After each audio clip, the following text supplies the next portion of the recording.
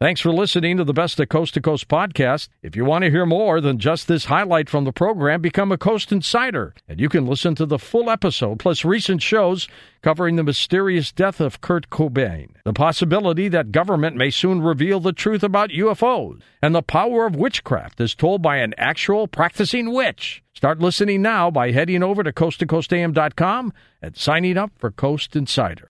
Now here's a highlight from Coast to Coast AM on iHeartRadio. And welcome back to Coast. George Norrie with you. And, of course, there is another George associated with Coast to Coast, our weekend host, George Knapp. And George has been with us for a long, long time.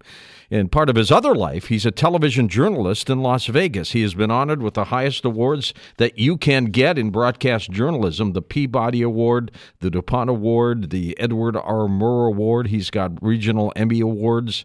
And he heads up the I-Team in Las Vegas for a television station, KLAS. And he broke back in October the story that is now really hitting mainstream, that story with former Senator Harry Reid heading up a study, part of the government study, to investigate UFOs. Well, this hour we've got George with us to talk about this incredible story. George, welcome, and you had an exclusive with Harry Reid, and that was an amazing interview, my friend.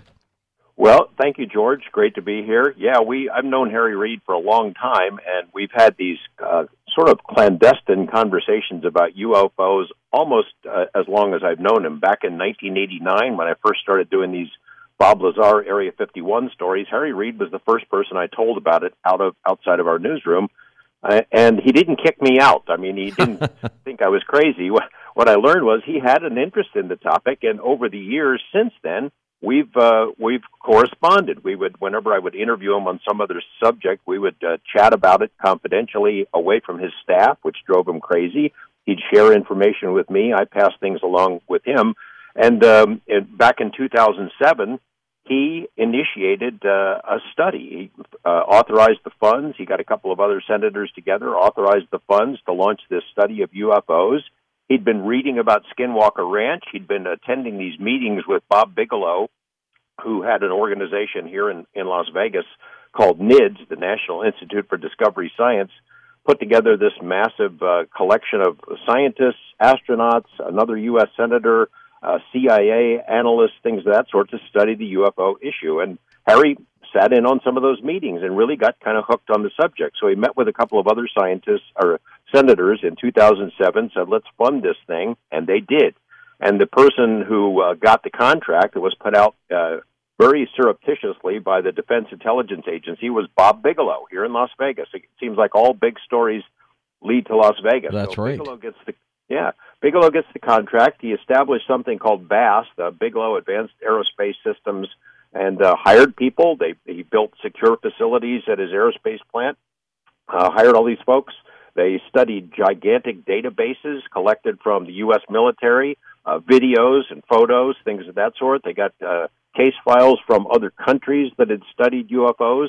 They did it all kind of in secrecy, except they left a lot of breadcrumbs, sort of clues that were, if you were paying attention, you would have known that something was going on. In fact, Bob Bigelow, 6 days after he signed the contract to do this study with the DIA, he came on Coast to Coast, and he announced the creation of BASS. He said, I have a secret partner. I have a partner who's helping to fund this thing. He didn't say who it was, but you could read between the lines. And then for the next 5 years, they went everywhere. They collected all this information, studied UFOs, cooperated with intelligence agencies, got access to a lot of classified stuff, and were trying to crack the mystery. Now, the funding ran out, and Harry Reid never made any public statements about it, but I happen to know about it. And when the New York Times was getting ready to break this story a couple of weeks ago, I called up Reid and said, hey, I'd like to do it. And he said, look, I think it's better if the New York Times does it. I mean, he respects me as a reporter, but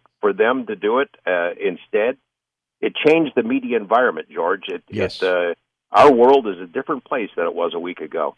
Have those of us, George, like you, Art Bell, Stanton Friedman, the Richard Dolans, the Stephen Bassetts, the people who've been investigating UFOs and the possibility of extraterrestrial life, have we all been vindicated by this study? I guess you could say that. I don't know.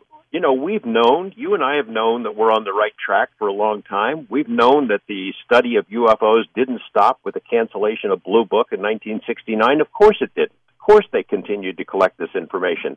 They may not have had a formalized study to analyze it until this thing kicked on, but this proves that we are right and that we have been right, that the U.S. government and the military do take these things seriously, and of course they do.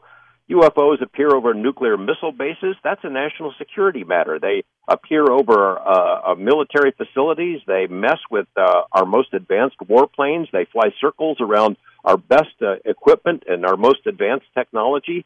They demonstrate their mastery over whatever we can do. Of course we would be studying that stuff. So, yeah, it is vindication in that sense. What it is not is disclosure. They've cracked open the door now and admitted that this has been going on, but they haven't quite gone as far as a lot of people would like, and I think that's probably understandable. Well, that's true. They haven't come out and told us, folks, these are real.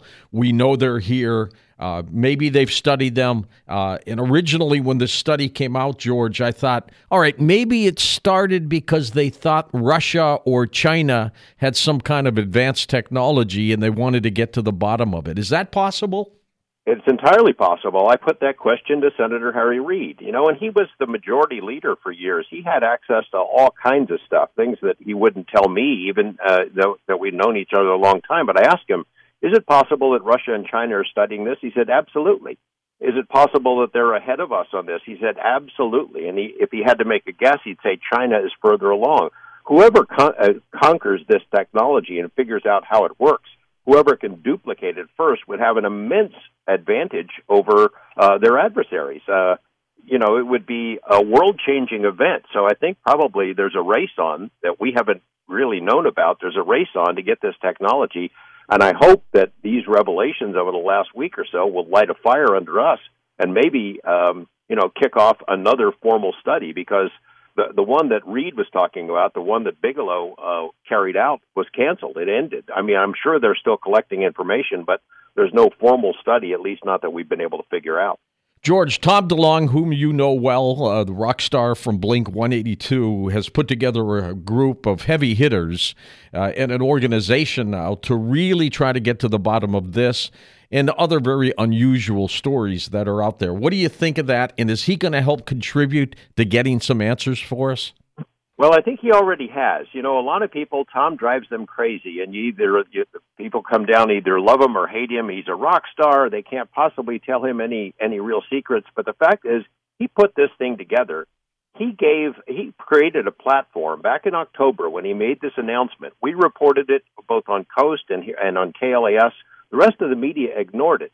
But that platform that he created there made all the difference. This guy, Lou Elizondo, who was the point man in the Pentagon. He was the head guy for this study. He'd been collecting UFO information for 10 years. He left his position directly under the Secretary of Defense, and he quit to go to work for Tom DeLonge. And for the last year, he's been making preparations. He's been sort of declassifying videos that have been acquired through military encounters with UFOs, putting them in places where they could be leaked out without getting him in trouble. Because he had a place to go with Tom DeLonge. That's really what kicked off all these revelations that have come out in the last 2 weeks. I had dinner with Lou Elizondo and DeLonge 3 days after that big announcement in Seattle. They came to Las Vegas to meet with Bob Bigelow and invited me along. Elizondo told me about his personal relationship with the Secretary of Defense, James Mattis, that Mattis had saved his life. He worked directly for him. He loved the guy. Mattis, though, he wrote a letter to him when he resigned saying, look, this UFO issue is really important, and we're not putting enough resources into it. That's why I'm leaving to go to work for Tom DeLonge. And we owe a debt of gratitude to Tom DeLonge. Whether you like the guy or not, he's come through. I mean, the people who were on that stage with him are really impressive people. Whether his endeavor will work or not, we're going to have to wait and see. But, man, he's really delivered, I think, in this regard. Listen to more Coast to Coast AM every weeknight at 1 a.m. Eastern. And go to coasttocoastam.com for more.